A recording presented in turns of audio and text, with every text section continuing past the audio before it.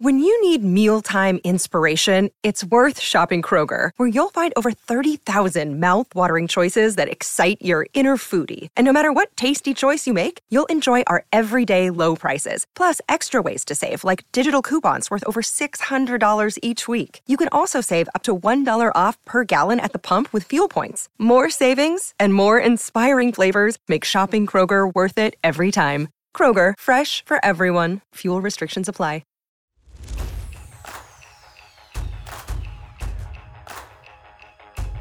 Won't Back Down with Will Levinson, Jake Lehman, and Sam Petosa. It's about damn time that the Won't Back Down podcast finally got started. I'm sorry it's so late, guys, but we are well into week 5 of the college football season. And hello, everyone. I'm Sam Petosa along with Jake Lehman, Will Levinson, and we're here to talk about all things college football, recap the Gators versus the Volunteers from last Saturday, preview the Gators versus Kentucky, and talk about some national news and some big games in a loaded Week 5 slate, including possibly the biggest Group of 5 game ever in Cincinnati versus Notre Dame, Michigan, Wisconsin, and of course the biggest game of the weekend, an SEC showdown between Arkansas and Georgia. Let's get it started, guys. Jake Lehman, what did you like from the Tennessee game last week? There was a lot to like. I mean, it was a potential letdown spot, and despite what many saw at halftime as the Gators not winning by enough, 17-14, other than a couple blown coverages, and we can get more in depth on what happened on those plays later, the defense played pretty well. The offense,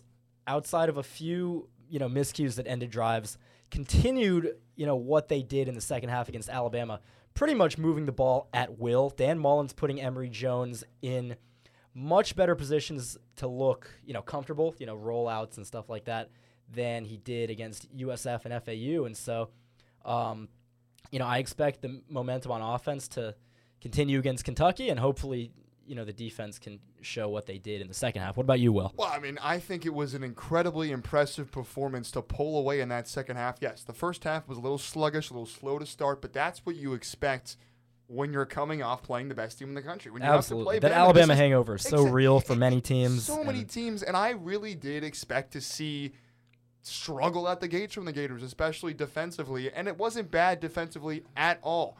Tennessee's 14 points came from 2 big plays. You had that great call by Josh Heupel on the screen pass misdirection that threw off Florida secondary, got him out of position, led to a big touchdown.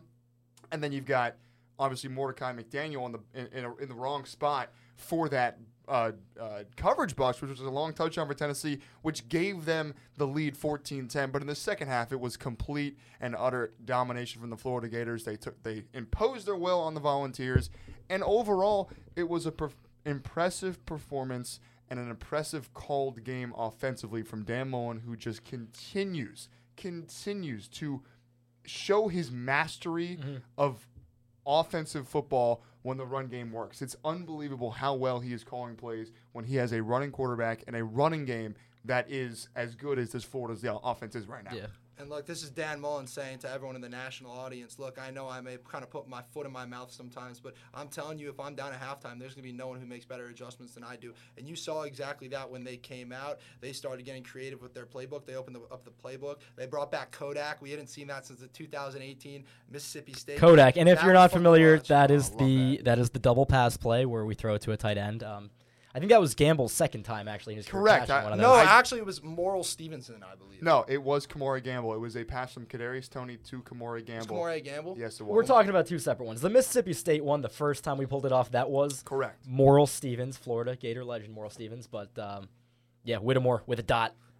But to me, the biggest, and I agree with both of you guys, I think the defense played much better. I've been saying this all week. I know we haven't really had the pod going to say this, but in the Alabama game, that was the first time Todd Grantham's defense had tried since 2019. And they continued that trend in the Tennessee game. But to me, the biggest glaring issue is that second cornerback spot. Jason Marshall is just too young, guys. He's a freshman. We think about sometimes that this is college football. These guys are really young when you throw them out there, especially in a system that kind of caters more to upperclassmen. And Avery Helm, since that injury he's had, they haven't really been able to find someone to take that second spot. I know Big Will agrees with me on this. Jadarius Perkins, the transfer from Missouri, might be the answer at that spot because, look, it didn't work with Mordecai McDaniel. Avery Helm was kind of getting burnt when he was in there. Could Jadarius Perkins, who I believe already has an interception on the year, could he be the answer at that He's second got a bunch of quarterback PBUs. He's one dude who flashes. I don't know exactly what happened against Bama and Tennessee that he didn't get so much PT. Because if you remember in the first 2 games, Perkins was playing the star a ton. He was flashing on tape, and I think he was playing just as well as Trevis Johnson there, if not better, especially against the run. But exactly. No, hold on. Makes a great point. Against the run. And against Kentucky, that'll be huge. Exactly, so. Because Jadarius Perkins is a lot like Kaiir Elam in the way that he tackles. Because it's been an issue for Florida cornerbacks for the last few years, especially last season, with the exception of Kaiir Elam. They have an inability to tackle. And even Kaiir struggles at times, but yeah. But Kaiir, yes.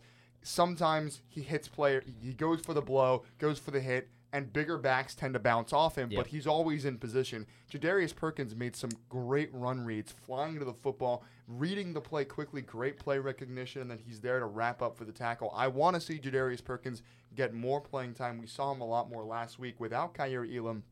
Mordecai McDaniel, I think he's a bit of a liability back there in the secondary as a safety, and I would rather see the likes of Kamar Wilcoxon's hurt. I'm trying to think of more safeties we can put back there. Trey Dean, obviously. Elijah Blades had a huge hit in the little time he saw against Tennessee. I think it was his first significant PT on the year. It was. And Elijah Blades might be the most talented cornerback on the team besides Kaiir Elam, and I've heard great things about the way he's looking in camp.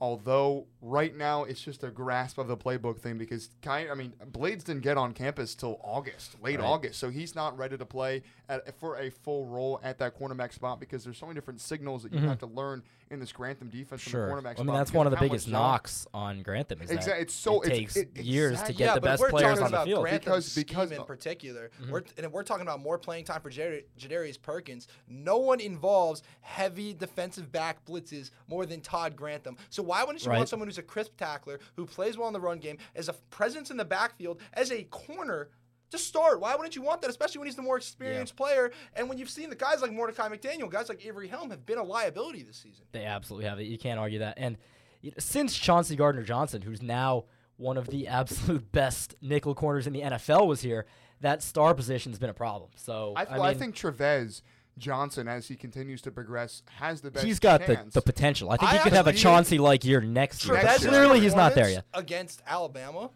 I believe, was actually one of the better performances I've seen from a star at UF since Chauncey left. He really kind of locked down Slade Bolden in that slot. In the second half, one touchdown for he sure. dropped in the second half. But we all remember that big hit. I believe it was at the end of the third quarter. On the screen, right? Yeah, when on he the came screen, up. Yeah, 40 that yards, was they did a little quick that play popped for Bolden sure. Went to the outside, and Trevis Johnson, boom, lit him up. Trevis Johnson is a guy that they've spoken very highly about for years now, and star is a position that also favors Todd Grantham's defense. So that's a guy that I'd be looking out for this week against Kentucky, too. Absolutely. And just back to the secondary, one more point I want to make, if we're talking Tennessee takeaways, was that, man, we're lucky that Hendon Hooker's not a more accurate passer because upon rewatch, especially that game, there were many, many dudes wide open, especially Avery Helm, Jason Marshall covers where Hooker just missed him. And against a better team, let alone Georgia, let alone JT Daniels, Max Johnson, even Will Levis, probably makes those throws. What's that receiver's name? What's his number? He's number one. I'm kidding. I do know his name. Number one, Wan'Dale Robinson. When you look at Kentucky, they are going to, and we'll get to our Kentucky preview a bit later, but we need Kaiir or someone. We need Grantham to scheme up. We'll talk about matchups, and that's because I think might be the best, maybe the best player versus player matchup of the weekend. Wan'Dale Robinson versus Kaiir. Yeah, when you look at Kentucky, I haven't seen a team this year focus on one of their receivers as much as Kentucky does with number one, Wan'Dale. I think he has over 460 yards and 3 touchdowns. He's got so much of their target share. Not to get into the Kentucky preview, but can we just stop for a second and talk about how ridiculous that quote was from Mullen, that he didn't know who Wan'Dale Robinson was. He didn't know who his number was. Wan'Dale Robinson is from the state of Florida. He was still in the recruiting cycle when you got to Florida. I think he was actually committed to Florida State. He said the number. He said it's coach speak. No, coaches watch film and they know the numbers. He knows he's number one. He knew he's number one. He knows. On Saturday. Dan Mullen is very aware that number one is the player to stop and to watch. Maybe Dan Mullen doesn't know it, but I know that Todd Grantham knows it, or at least must know it, because he's the one who's calling the defensive plays. I'm sure Dan Mullen knows. Oh, I'm not saying that Mullen won't be prepared for it. I'm just saying, if you want to talk about funny quotes from a press conference, I mean, this is just Well, one he's word. the king of it, is he not? Precisely. Good thing he wasn't wearing his Batman costume while he was, or Darth Vader costume while he was doing that. Yeah, he would have been like, dun, dun, dun, dun, dun, dun.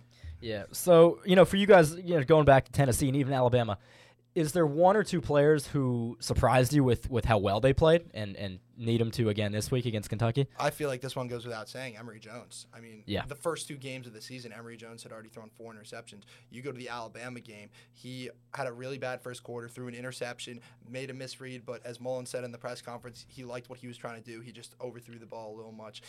But from the second half on until now, Emory Jones has been a completely different player. Let's talk about this Tennessee game in particular. He went 21 of 27 for 209 yards and 2 touchdowns with a QBR of 86.4. And he led the team with 15 carries for 144 yards. He is the first player to have 200 yards passing and 100 yards rushing since Tim Tebow in 2009. Emory Jones, this was a guy that pretty much the entire fan base wrote off after the legend that is Anthony Richardson the first 2 weeks of the season. Right. But you got to give it to the kid. He doesn't give up, and when he's proven the fan base wrong, he's not going to pull a Felipe and shush the crowd. This kid is respectful. He goes about his business, and I'm telling you, he's looking better each and every week, man. He does what Mullen puts him in position to do, and that's why Mullen is the quarterback whisperer. I like Emory. Look, I like Emory. Clearly he's poised. Clearly, the boos. By the way, an aside, don't boo Emory. Don't do the AR chants. It's not necessary. Yeah, like, We're Student not Oklahoma. section. We don't do okay, that. yeah, like pull your jorts up to your crotch. Stop booing Emory No, Jones. that He's your needed to be said. quarterback. I had to shut You- up a lot of people in the you student paid section for a against ticket Alabama. I won't knowing stand it. very well that Emory Jones is going to be the starter. Exactly. You know Emory Jones is going to be the starter. When has Dan Mullen ever indicated that Anthony Richardson is going to be the starter? Do I agree with it? Maybe not. We'll probably get into that at some point. But Right, but if Anthony Richardson you know pops Emory a Jones is the hamstring starter. and is out for 6 weeks, then we're in deep, deep trouble. Mullen clearly is confident with some of his quotes that we have as good of a shot as anyone to beat Georgia, and for that to happen, we need Anthony Richardson fully healthy. So would he have maybe made the difference against Bama? Yeah. Am I, at the end of the day, glad we played it safe and held him out? Yes. I agree entirely. I think I had a lot of questions about Dan Mullen coming into the season. I had a lot of questions about Dan Mullen after the season last year, and I had a ton of questions about Dan Mullen after he made the decision to hold out Anthony Richardson during that first quarter. But the way that Emory Jones played from that first quarter against Bama on has proved me wrong. The way that Dan Mullen has called plays for Emory Jones in this offense from that first quarter on has proved me wrong. Dan Mullen has earned back my trust in just 7 quarters. Absolutely. That's how good it's been. That's how impressive it's been. That's how good this offense has run. It looks like a well-oiled machine. It looks like the first couple of games it felt like something was missing with Emory in the game. Anthony came in, boom, big play. Anthony is incredible. But the offense is at its expansion. It's at its highest level when Emory's in the game because the playbook is at its most expanded level. The playbook is wide open when Emory Jones is in the game. You have all of the plays in this playbook at your fingertips because Emory Jones has the highest mastery of it. Mm-hmm. So the offense, what it's supposed to look like at its highest form, is supposed to be when Emory Jones is in the football game. And in the first 2 games, it was sluggish. There was a disconnect between receivers, between running backs, between Emory. He didn't look like he had full control over the game, over the offense, and it led to turnovers. Then it just seemed like something switched after we went down 21-3 in that first quarter. What Emory Jones, the offense again, it just turned a corner. It seemed like they figured it out in that second half. The rushing offense finally started to impose its will. Finally became what we know it can be and what we knew it could be. Dan Mullen has the way that he has transformed this offense to be the best passing offense last year to the best rushing offense this year is nothing short of spectacular. It is the number 1 rushing offense outside of the service academies, who should not count for that statistic. They've never heard of the forward pass. So. Yeah, and they're still running the triple option in the 21st century. I've never even thought that. Exactly. Well, no, they to me they're an exception. You don't count right. them. They should not count for that rushing offense. Because the Florida Gators do throw the football. Of all of the teams in college football that actually do throw the football, which the Gators are one of them because Emory threw for over 200 yards this week. on 29 attempts, Florida still manages to lead the rest of college football in rushing yards, and it's just a testament to Dan Mullen's ability to run his offense towards his players. Last year, it was all about matchups. It was a mismatch game. Get your special talent outside with Kadarius Toney and Kyle Pitts, Trayvon Grimes on the outside, and get that forward spread, deep threat offense moving down the field with big plays. This year, it's very methodical. It's very scheme-based. It's all about matchup. Not as much about matchup. It's more about out-scheming the other team with formations, with motions, and with just pure hard running up the middle with this great offensive line. Yeah, and Mullen has always been a coach that kind of caters towards his players, but I'm having a little bit of deja vu for what we're experiencing with Gators football right now. I kind of liken this to the 2018 season, and obviously a little later in the season, but think about that Missouri game when we just got absolutely embarrassed on our home field by Drew Lock in Missouri. And then they come out the next week and they go down, 21? I think it was 14 zip or something. 14 zip to We were down to South Carolina. Yeah. From that second quarter on, you saw a different Felipe Franks. You saw a different Florida. They started getting the backs involved more. They started using the kind of HB draw to LaMichael Pirine. Kadarius Toney, they started too. using the outside kick out to Jordan Scarlett. And you saw the adjustments that Mullen was willing to make back then, and you're seeing them resurface now. Dan Mullen is so versatile with his play calling that he can skew an offense to fit any player. And the offense they're running right now, Mullen keeps saying it, this is the offense that they wrote about back at Bowling Green. When him and Urban Meyer were at Bowling Green, that's when this offense was first brought about, and it's the number 2 rushing offense, really the number 1 rushing. Number 1. Exactly. I want for our purposes. I want to bring up this tweet from Dan Orlovsky, who will be on the color commentary call this weekend as Florida travels to Lexington to take on Kentucky. Dan Orlovsky, he says that Dan Mullen is one of his favorite offensive minds, which I entirely agree with. Orlovsky says Emory Jones starts the season and is struggling. So what does Mullen do? He moves him a ton outside the pocket smartly, and then the next few weeks, Emory Jones's play gets much better. And it's a good point from Orlovsky. That's what one of the things that Mullen has done. He's made Emory more comfortable by giving him rhythm throws outside the pocket. The bootlegs, again, last week we saw it several occasions, but specifically on that Rick Wells touchdown, just making it easy. Because there was the Rick Wells touchdown.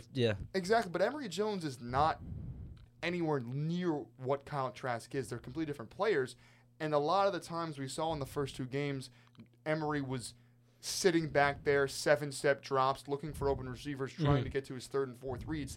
That's not the kind of quarterback he is. He's a 1 and 2 read guy that likes to be in rhythm, in motion. When things break down, he's not always as good as you'll see with Kyle Trask and with other great quarterbacks like that. But that's what Dan Mullen, I'm surprised he didn't realize that earlier necessarily, but he at least made the adjustment, and it's made such a huge difference in this offense. Yeah. One thing I noticed big time in the Tennessee game was we had a ton of 3rd and mediums, and we absolutely crushed it on those plays, a lot of which were – like you said, when Mullen would roll Emory out, make it easier for him, because clearly he's a dude who the game slows down for him when he's on the run outside the pocket, gives the defense the threat that he may run, and there were a couple plays that stood out. One was when he was rolling right and then found Copeland on like a 10-yard slant. There was the one pretty big throw he had toward the end of the second quarter where he found Copeland, and Copeland fumbled. We could have gone up 24-14, but like you said, Mullen realizing what exactly he needs to do with Emory has been a big-time help, because as much as I love Emory, I don't think he's a special quarterback, and so I think it's a testament to Mullen just really putting him in the best possible situations. Yeah, and we've talked about Emory Jones being someone who's surprised over these last 2-game stretch we've had as we start our SEC schedule, but let's kind of go to the other end of the spectrum here. Who has disappointed you as we've entered this stretch of the SEC schedule? In terms of our team, I think, Ventrell Miller being out was a huge hit to our linebacker core. But, when you rewatch some film from Bama and Tennessee, the secondary hasn't been great, but the linebacker play has not been perfect, especially in the run game. Sideline to sideline stuff killed us in the first quarter against Alabama. They would spread us out. Tennessee found some success doing similar things, and So I think Mahmoud Diabate is a great athlete. He is a good linebacker, but he looks a little bit lost in the run game at Same with times. Brenton So Cox, does Amari Burney. So I would like to see more of Tyrone Hopper. He's not always in the best position, but he absolutely pops, against the run he plays game. like his head is on fire. Absolutely. And so it and comes that's back what to you bite want him in the run sometimes, game. but exactly. Against Kentucky, I think he is one kid who's going to have a huge game. I agree, but I'm going to go on the offense side of the ball for my disappointment, and that's been Justin Shorter. Mhm. My expectations for Justin Shorter were very high. I think that he is a supreme athlete. I think that he might be the most talented football player on this team. I mean, you look at his size, look at his dimensions, his speed, his ability to go up and get the football. I know this isn't a similar offense to what we saw with Kyle Trask last year, but he couldn't even we didn't even see it a whole lot last year with Kyle Trask, and I understand that he was kind of behind Trayvon and Kadarius and Kyle Pitts and the top receivers that we had, but he's still talented enough to be able to be a number one guy, which is what everyone thought he was going to be coming out of high school when he was ranked number 1 in the country, number 9 overall. I wrote a feature story on him before the season. I remember that one, yeah. FloridaGators.com. I'm a huge Justin Shorter fan as a player and as a person. It just he just hasn't really put it together thus far this year. I think it's maybe he's not just getting open. I mean, he doesn't create separation like you would want to see from a guy with his athletic ability. When the ball is there, he has good ball skills in the sense that he gets into the right position to get the football, but a lot of times he struggled with drops. Yeah. And we saw that against USF, had a big drop. He had a drop last week where the ball was kind of there, and I think it was poked out in the last second, but it still was a very catchable ball against Oklahoma. I was going to say Even- Emory threw some last dimes year. Even to go him. back to last year, go to the Right, Arkansas exactly. game. I mean, take away that beautiful catch he had down the seam where he lost like 3 defenders from Arkansas. I believe it might have even been Jalen Catalon, which is funny enough. But this guy has always had an inherent problem for dropping the ball. It happened at Happy Valley, and it's happening again in Gainesville. But the good thing is about our receiving core is that we don't need to rely on him. It's been disappointing. It would be nice to have him in the fold, have another elite guy like that. But I'm telling you, Xavier Henderson is playing really well this year. Yeah, Xavier, he's a young player. We know the talent that he has in his lineage and his family with CJ, and hopefully CJ's okay now, moving over to Carolina. But Xavier, he finds what he's really good at is getting open inside the zone of the defense. He's not as great against man. He can't necessarily beat a really good cover corner on the outside, but he's able to find the zones, find the holes, and he's become a safety valve for Emory Jones. Absolutely. We saw that a lot last week. He was a big factor on some third downs. He's become a big player. I thought it was going to be Trent Whitmore who was going to serve this role as the go-to open and zone third down player, and he's been somewhat that, but to me it's been Xavier Henderson, as you mentioned, who's really taken on that role this season. There was one play in the second quarter against Tennessee that stood out to me, about a 25-yard seam. He's just found the soft spot in the zone. Line, so when those low coverage zone schemes come onto the field, he's so good at getting open in the middle of the field because he's so quick off the line that the defender won't be able to keep up with him. And that's Xavier Henderson. But look, we're definitely disappointed with kind of how Justin Shorter has proceeded this year, but we won't be disappointed this weekend. It is a loaded slate of college football. Of course, the Florida Gators play the Kentucky Wildcats. We'll get to that later, but I want to talk about some of the other big games. Potentially, in my opinion, we were talking about this right before we started recording, the biggest group of 5 game of all time. Undefeated Notre Dame hosts undefeated Cincinnati, a top 10 matchup. We keep saying how this might be like the 07 season. This might be the exact win Cincinnati needs to make that happen. What a time to be alive. And, you made the point of it being the biggest group of 5 game of all time. And before you turn us off and call us sunshine pumpers or for exaggerating whatnot, this 2021 Cincinnati team is, I would argue, the only group of 5 team who has ever had a chance to make the playoff. All those other teams, the 2017, 2018 UCF team, last year's Cincinnati team, they didn't have a shot from the start. But because Cincinnati went undefeated and then lost to Georgia by 2 last year, because they have a win against Indiana, and because the schedule gods, who probably scheduled this Notre Dame game back in when we were 12 or whatever, but because they are going on the road to play a top 10 Notre Dame team, along with all the other chaos going on. We'll get to it. Clemson, Ohio State, Oklahoma not looking good. An undefeated Cincinnati would have an absolute fighter's chance at getting in that Final Four, I think. Or at least you hope they would. I mean, look, they have a road win at Indiana. They win this weekend. They got a road win at South Right. Bend. Not many people could say they could do that. The ACC is not getting a team in. Yeah, no, an undefeated Cincinnati would absolutely. The ACC is not getting a team in. The ACC is Oh, not The getting Big 12, question. I don't They- think will the get a ACC team in. The ACC, it would maybe unless Wake Forest manages to. Oh, and win I would out. love that. Unless Wake Forest wins but out, they're it's- basically eliminated. And even if Wake Forest wins out, I think a undefeated Cincinnati would get the nod over an With a undefeated win Wake over Forest Notre Dame. with a win over Yeah, Notre Dame. because Exactly. voters will absolutely take into account what they did last year too. They almost beat Georgia in that bowl game, and unless they beat Notre Dame and then Notre Dame goes on to finish 7-5, which I don't think they will, they're gonna have a quality win, assuming that they can get it done.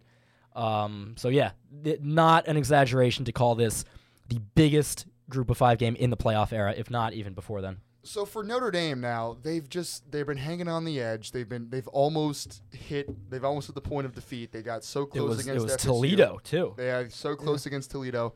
Now they've got a really, really good, a really, really well coached Cincinnati team coming into South Bend. When's the breaking point for Notre Dame? When does it all come down? Can they continue to escape now against their most formidable opponent this time at home? I think the time is this weekend. I think Cincinnati is They're a favorites. very Cincinnati is the good favorite. football They're favored team. for a reason. Desmond Correct. Ridder is a very good quarterback. He has been playing the starter position for them for the past 3 seasons. This is a very experienced guy, has a rocket of an arm. He's an inherent athlete, so he's great at scrambling around the pocket. And they got a great 1-2 punch with Jerome Ford as well, the Oklahoma transfer. Anytime that Ridder goes for an RPO, you have to respect him on the line of scrimmage because what he can do with his feet and what Jerome Ford can do, I think that's going to present a huge problem for Notre Dame's defense, who's going to have to bring Kyle Hamilton and stack the box pretty much every play because of that Cincinnati rushing attack. So I think that's going to create a lot of lanes for Desmond Ridder, and I really think Cincinnati might get it done this weekend. Yeah, and if you're a box score person, you saw Notre Dame beat Wisconsin 41-13 last week. Why are they all of a sudden an underdog against Cincinnati? Notre Dame was down 13-10 at the beginning of the fourth quarter in that game. They caught lightning in a bottle. They had a couple Graham Mertz turnovers, which are Game was Which so is par for the course. Graham Mertz. They should Graham have. Mertz, oh my goodness. We don't So need one to of get my- into it. One of my best They're friends, favored against Michigan, by the way. I don't exactly know One of how my that best friends happened. goes to the bizarre. University of Wisconsin, and I remember because before I went to college, that was a year Graham Mertz was getting recruited, and I remember watching the All-American game where he threw 4 touchdowns, broke the record, and I was like, oh, here we go again. And this is one of those friends who will never let you hear the end of it if his team's better than yours. Aggressively hates the University of Florida because everyone does if you don't go here, which is your loss. And then Did to he get see in? Graham Mertz come out and throw this many interceptions, this It's many bad. turnovers, and also the aura that this guy was coming in with, the way he was posting on Instagram. This guy thought he was Baker Mayfield before he even got this campus. He made a logo. They got rid of Jack Cohen for this They kid. got rid of Jack Cohen, And Graham Mertz, and Graham Cohen, Mertz is our Cohen. Say it's Jack Coan. Cohen. Not Cohen like Cohen. Zach Cohen. I honestly Yes. think, Jack and Cohen. I didn't think this was possible, I think Graham Mertz is worse than Alex Hornibrook.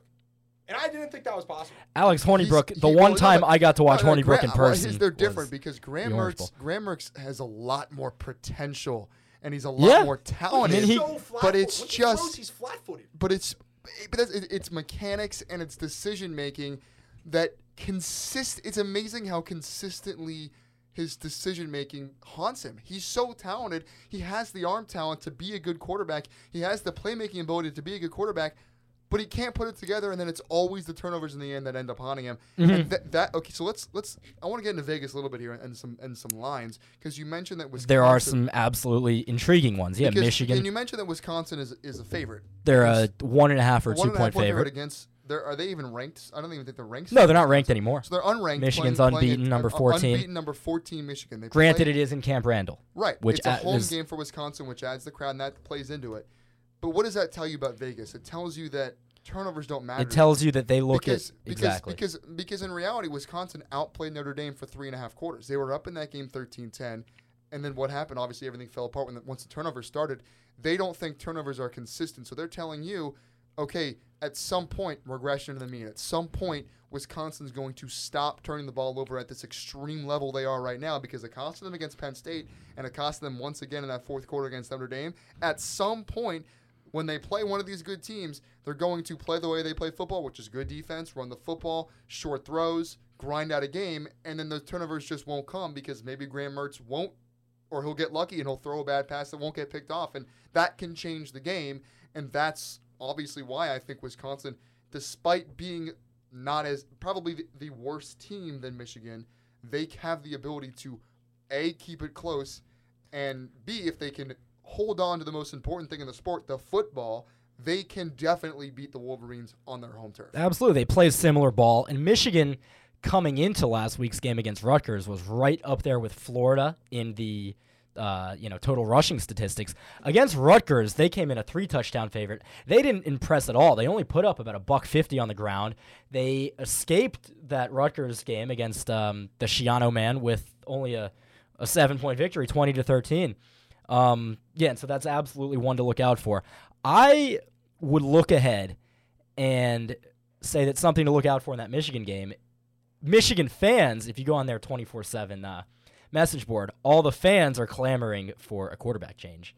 And, I don't know if you guys are aware of the Cade McNamara, J.J. McCarthy situation, but they've got a kid in Cade McNamara who clearly is not such a downfield passing threat. They've gotten to 4-0 because grounding and pounding, but game. They've got a true freshman who is a 5-star talent, and so I wouldn't be surprised if Jim Harbaugh, flips the switch, puts McCarthy in, and they are a team who catches lightning in a bottle. What's it going to take being down like 60-0 to Ohio State for him to make that change? No, but they've already found lightning in a bottle with Blake Corum in this running game. This running offense is...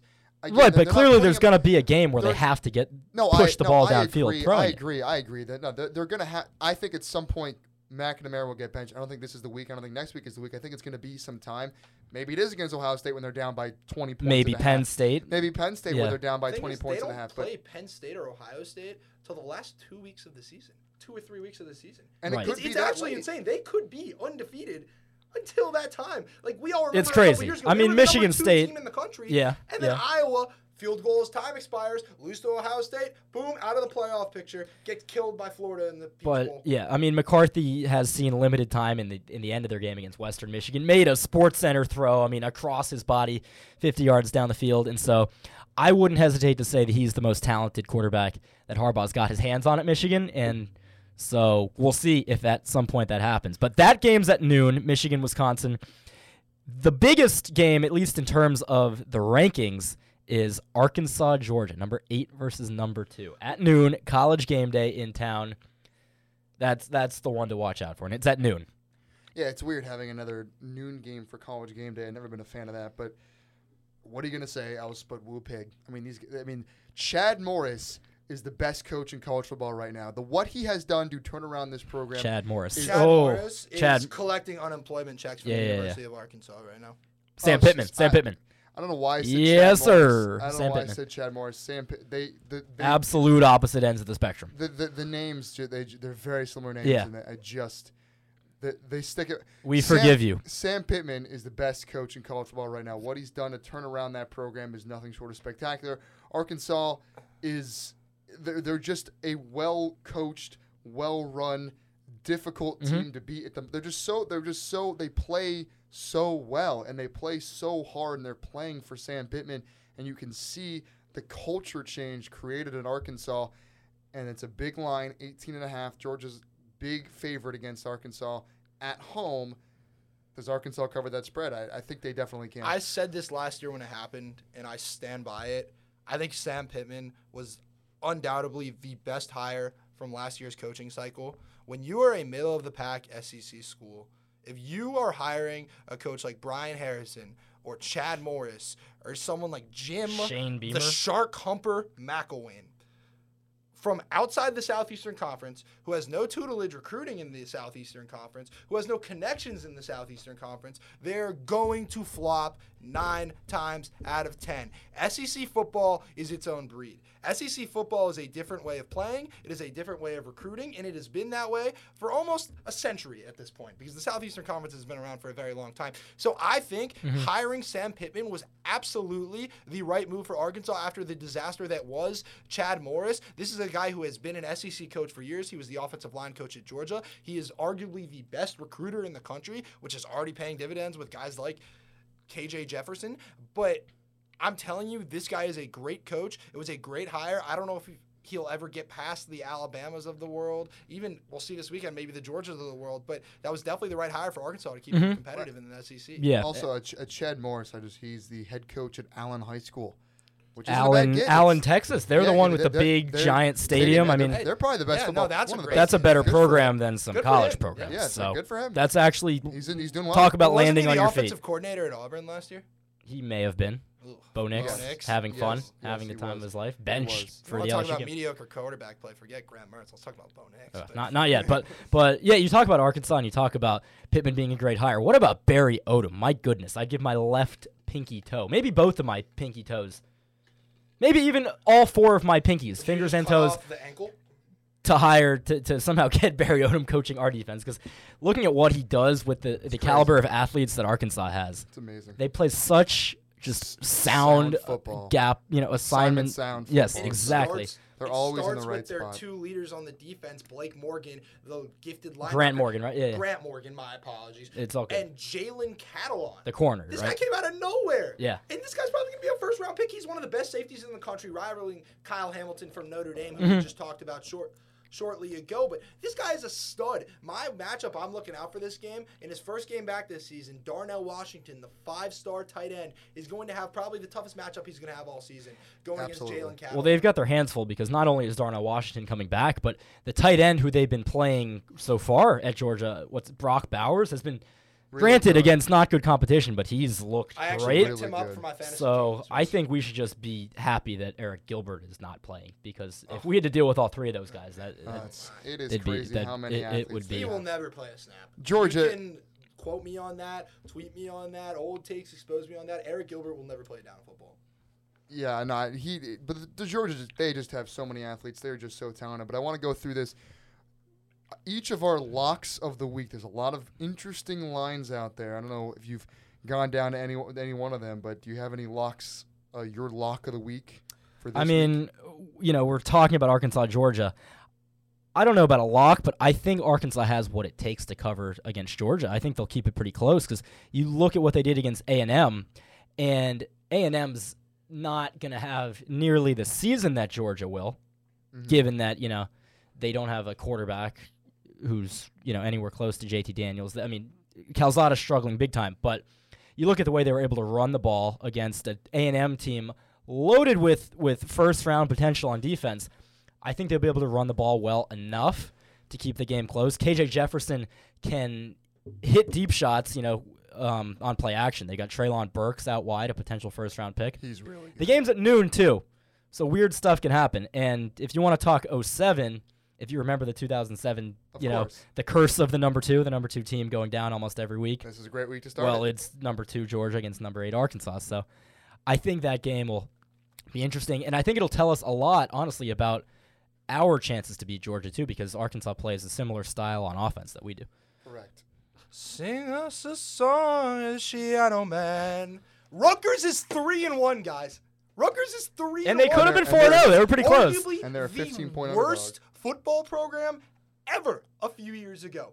Ever. Them and they Chad bring Morris, back- Arkansas. They bring back Greg Schiano. They say to hell with all those allegations from the NFL. They're a 3-1 football team. They pushed Michigan, a top 15 team in the country, to the brink last week. I didn't get to watch the game because we were, of course, at the Swamp, the best place on earth, watching our Gators get the victory.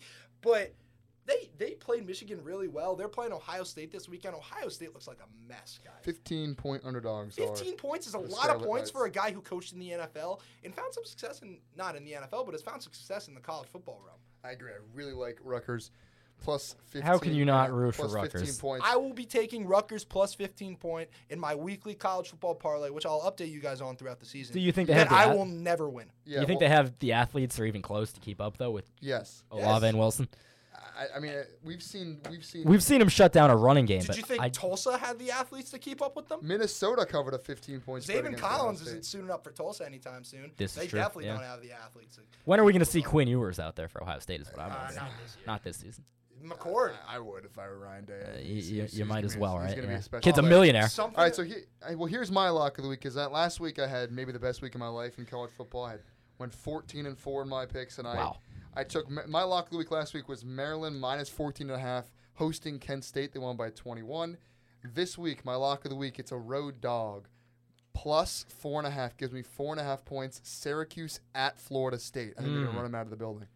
I think if you if you just picked against Florida State against the You spread probably all 12 weeks, you probably would do pretty well. end the season pretty rich. This is going to come out weird, but Syracuse just upset Liberty. That's not what you thought you'd be They saying. were the That is a underdogs, pretty. and That's they a beat real Malik upset, though. Malik Yeah. Willis is being talked about as the Yeah. first quarterback to be taken in the 2022 NFL draft.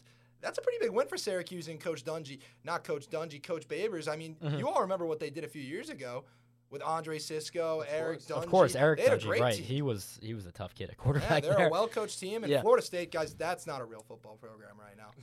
0-4. I don't want to waste the precious time we have on this podcast talking about that football team. They are so bad.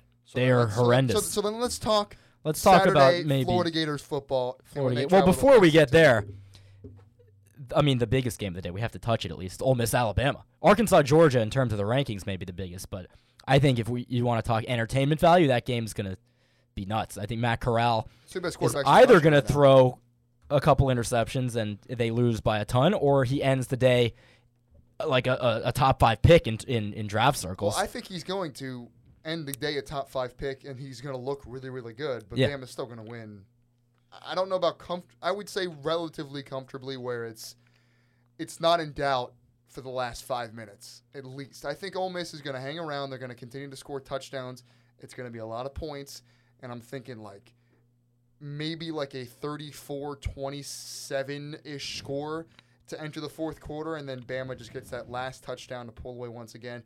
Different type of game than what we saw here in the Swamp when Bama came to play.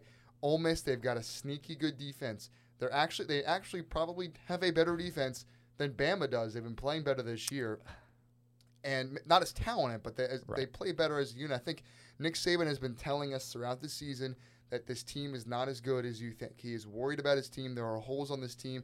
This is not anywhere near the level of what we saw last year, and that's why Florida was able to get so close to a win. 14.5, that's what Ole Miss is getting at the moment. They opened at 20. The money's definitely been heavily. 20, yeah. That line's been heavy. Lucky you if you got that at 20, yeah, honestly. I don't know if anybody actually Everyone's talking about Corral, as they should. This guy's the Heisman favorite right now.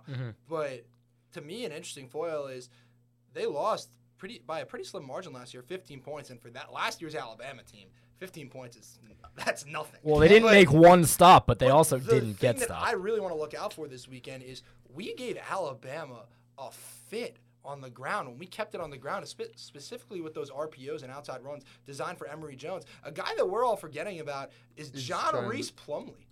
Maybe Lane Kiffin will be able to scheme something up for him, bring him in, and give Bama some trouble. I think Alabama will win this game. I think they're going to end up making a statement. But, yeah, I think Corral's probably the top quarterback for the NFL draft this year. Yeah, wouldn't be shocked, honestly, if they pull out the upset. Corral is exactly the type of guy who gives Nick Saban defense fits, always has.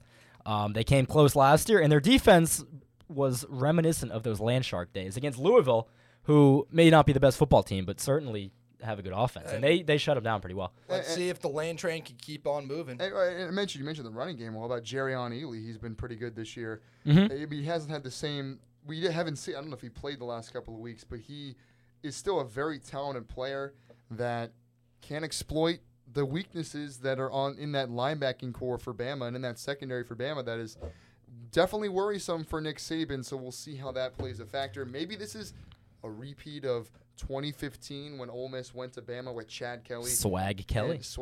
And Corral's got swag too. I don't remember the name of the receiver with the tip-up catch. I know it wasn't DeMaurier Stringfellow. It was his counterpart. So they had Treadwell. Was it Adebayo or something like that? Yeah, it was Adebayo. Because I only reason I remember that name is that play, of course. Oh man, that was a fun game. And that was so much fun. They came to the Swamp a week later. The rest is history. That was right because they came in ranked third. Quincy Adebayo, wow. The one who caught that touchdown pass. Then Ole Miss the following week they come to the Swamp and get their asses handed. Their butts beat in. Yeah. Definitely Nick Saban is more worried than he's ever been about this #1 Alabama team. But you know what else will make him worry? A chance of potentially seeing the Gators again in Atlanta. And if that were to happen, the Gators are going to have to beat Kentucky this Saturday. Yes. The point spread on that course. game is 8 points. It's opened up to even 8.5, 9 points.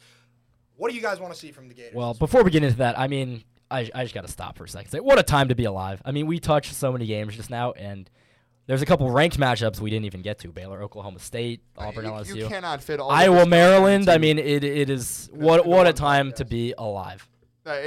What do we do to deserve this? We are going to have this from this Saturday to next Saturday, one of the best 7-day stretches of our lives in terms of as far as football is concerned. I don't doubt that. There's just so much great football on all the time, and you just got to sit back, relax, and enjoy the most beautiful sport on earth. And I don't think there's going to be a lot of relaxing for the Florida Gators because I'm a little bit worried about what's happened, what the predicament Florida might get themselves into this weekend in a very tough environment against a team that is going to pull out all the stops to beat them. This is Kentucky's Super Bowl. Yes. Every single year. The other day, I actually produced for ESPN 98.1 FM, 850 AM, WRUF. I was producing Sports Team with Steve Russell, and he had a reporter from the Lexington Herald to talk about Kentucky, and he said the fans, the players, the coaches care about this game so much. Imagine losing 29 years in a row to the same team. That creates so much animosity and so much frustration, and they have had our number the past couple of years. Every game, absolutely, except for last year where Kyle Pitts just said, "Hey, J.J. Weaver, don't even think about talking crap to me on Twitter." And poor kid ended up tearing his ACL in that game. Go back to the year before that at Kroger Field. Felipe Franks goes down. We're down by, 17 points? Kyle Trask comes in. The legend of Kyle Trask begins. It took a missed field goal by them for us to win that game, by the way. And then the year before that, we lost to Kentucky. For the first time in over 25 years, we lost to Kentucky. They have always created problems for us. I'm a little worried, guys. Are you? I'm not too worried. I'm a little worried. I think the only reason... I don't think Mullen tends to take these games seriously sometimes. I don't quite agree. I think if you're going to be worried, it's more the intangible factor. The fact that this is their Super Bowl, which, I mean, Kentucky, pick any other game as your Super Bowl. Like, the odds are not in your favor, having been 36-1 in the last 37 meetings against them. But this team's, I don't think, anywhere near as good as the 2018 team. I mean, if you watch their last 2 weeks, they managed to put up 16 points against a not-so-good South Carolina team, gave up 6 yards a carry, and were trailing in the fourth quarter to Chattanooga. There are some bright spots on this team. They're good on the O-line, as they always are. Chris Rodriguez, good running back. They will put up numbers on the ground against us. I think the first quarter, maybe even first 2 quarters of the game will be reminiscent of past years, but if you look at the difference between the 2021 Florida-Kentucky matchup and those 2018-2019 matchups, is that in those games, they hung around and beat us because they were better up front. Defensive lines and offensive lines, they were better than us. They whooped us in the trenches in those games. The difference this year, in my mind, is that I think we're better up front than them, and so as the game goes on, I think we end up wearing them down. Exactly. No, that's the big difference between this Florida team and teams we've seen in the past. It's not the speed, it's not the athleticism, it's not the matchups on the outside. It's the tough football in the trenches. It is Florida, for the first time in years, I've seen our team actually have a dominant offensive line. Winning in the trenches is everything in football, and Florida finally is a physical football team. This is a physical football team. You can't let teams like Kentucky, that they have in the past, out-physical you and beat you at the line of scrimmage, which is what we've seen the last few years.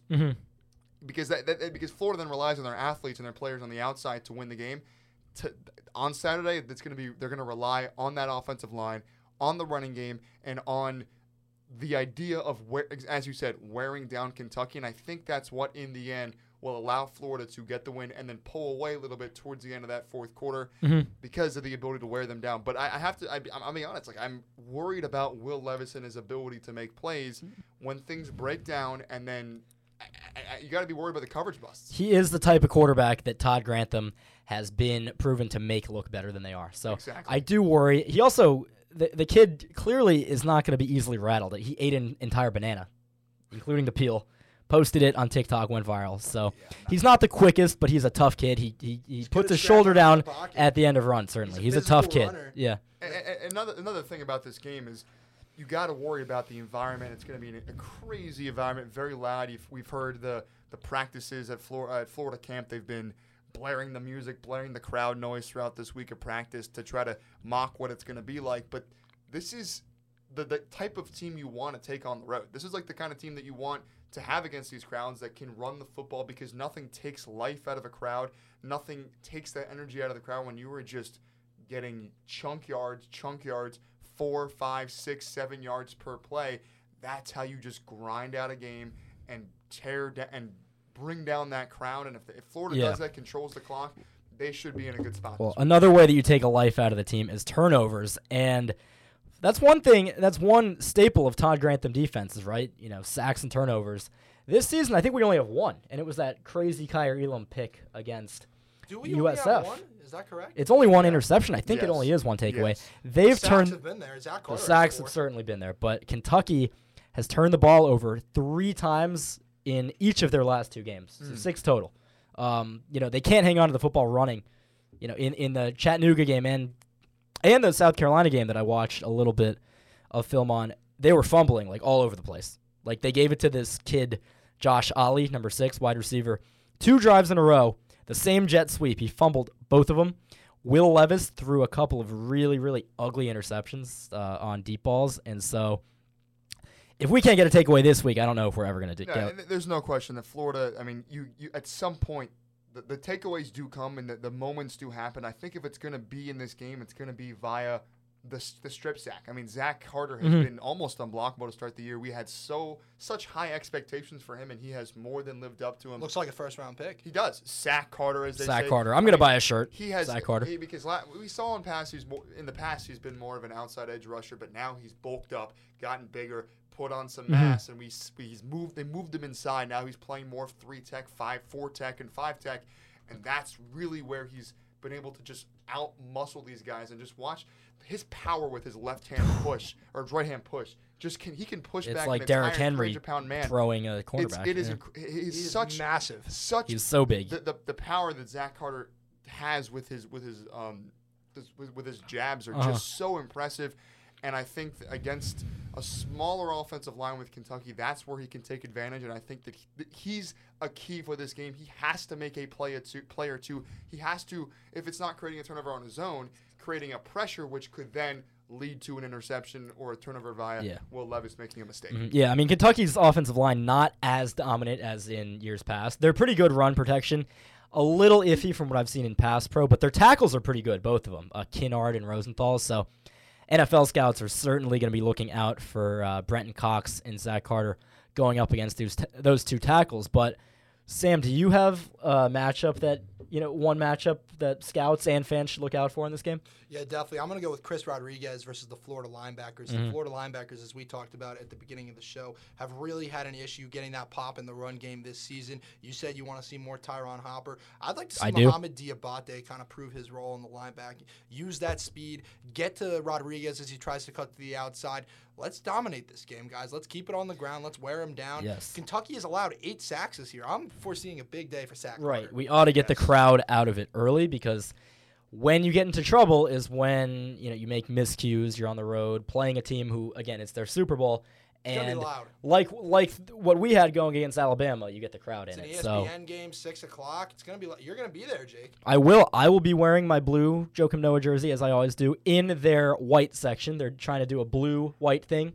Okay. So I'll be in you'll the white you'll be in the section, white section. trying to screw it up with my blue jersey. And I'm a big fan of the orange, white, orange, specifically in Lexington in the Bluegrass State. A lot of people were telling me, they said that, I don't like when we wear orange, especially those orange pants. We got to wear blue, got to stick to the blue.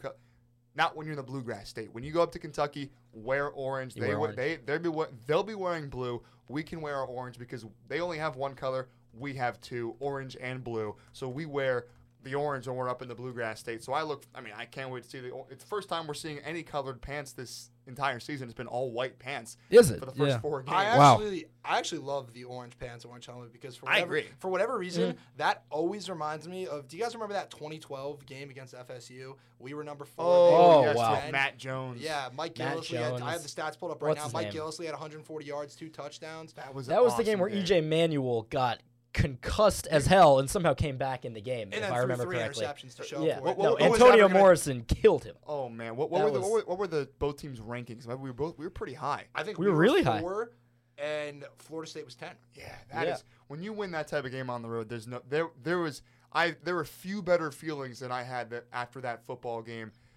Oh, that was and we had an outside shot at the Natty after that too. Oh, if Notre early Dame had gone memories? down, Exactly. I mean, clearly we didn't belong there. We got we would blown have- out by Louisville. We would have made the playoff in we would have today's- probably today's made the day and playoff. age. It would have been Florida, Georgia, Alabama, all in the playoff. Well, yeah. I think it could happen this year. We'll Not get to into get that too maybe sidetracked next by week. that. We all love our Gators nostalgia. We could probably do a whole different podcast on Gators nostalgia. Yeah. Of course. But let's get some picks out for this game this weekend. Big Will, if you can, tell me a final score. Maybe tell me if you're taking the points or you're going against the points. Give me your general prediction for this game. I've been back and forth with it, and I think the points are going to look great for 3.5 quarters, and then Florida might get a late touchdown. So I'm going to go Florida 34, Kentucky 23. So it'll just barely cover. They're going to be there. It's going to be close in the end, but Florida gets that late touchdown to pull away at the very end. But it's not going to be easy. I want it to be easy. It should be easy on paper, matchups, all that kind of stuff.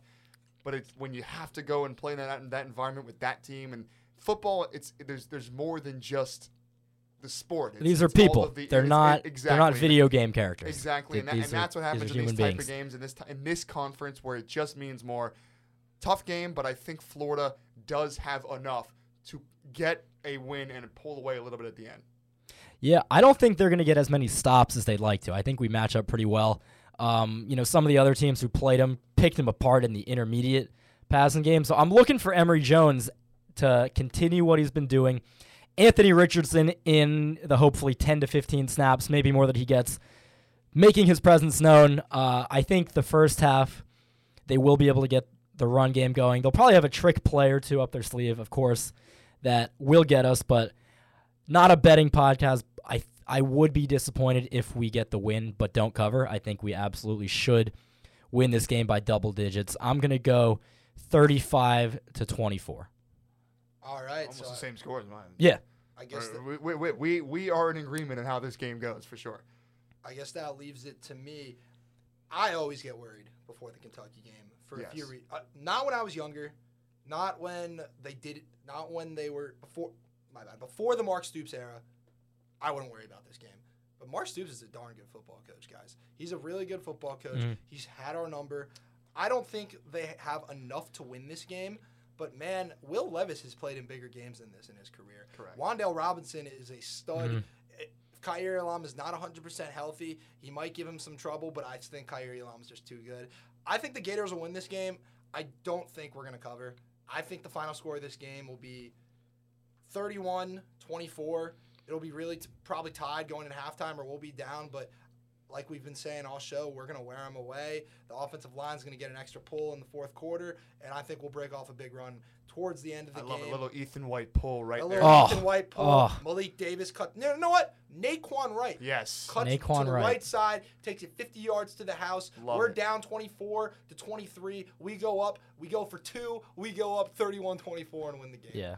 See, I'm hoping for a 35-24 that's more like a not as close as the score looks, like 35-17, and then they get a late one. I think the final 5 or so minutes, this game will not be in, and it will not be in doubt. Should be a good college football game, guys. Should be a great Excited game. for it. It's gonna be Excited a to great be there.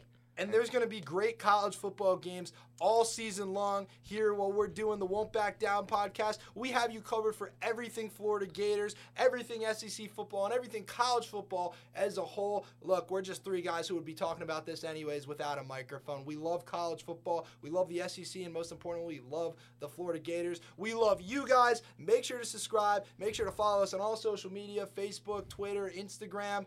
For everyone here at the Won't Back Down podcast, Will Levinson, Jake Lehman, I'm Sam Petosa. Will and Jake, do you have any parting words? Yeah, we should be up on Apple by the end of the day. And social media, of course, we are at Won't Back Down Pod on both Instagram and Twitter, so you can find us there as well. Yeah, hit us up with a follow and hit each of us as a follow as well. Our ats are in the bio of the Won't Back Down podcast. I'm at Big Will Levinson on Twitter. I am at Jake_Lehman_ on Twitter. And again, you can find all these ats in our main Twitter page. And I'm at Sam Petosa 5. And like I've said, you've been listening to the Won't Back Down podcast because I'll stand my ground, turn around, and that is it. Thank you for listening to the Won't Back Down podcast with Will Levinson, Sam Petosa, and Jake Lehman, a part of the Pigskin Podcast Network.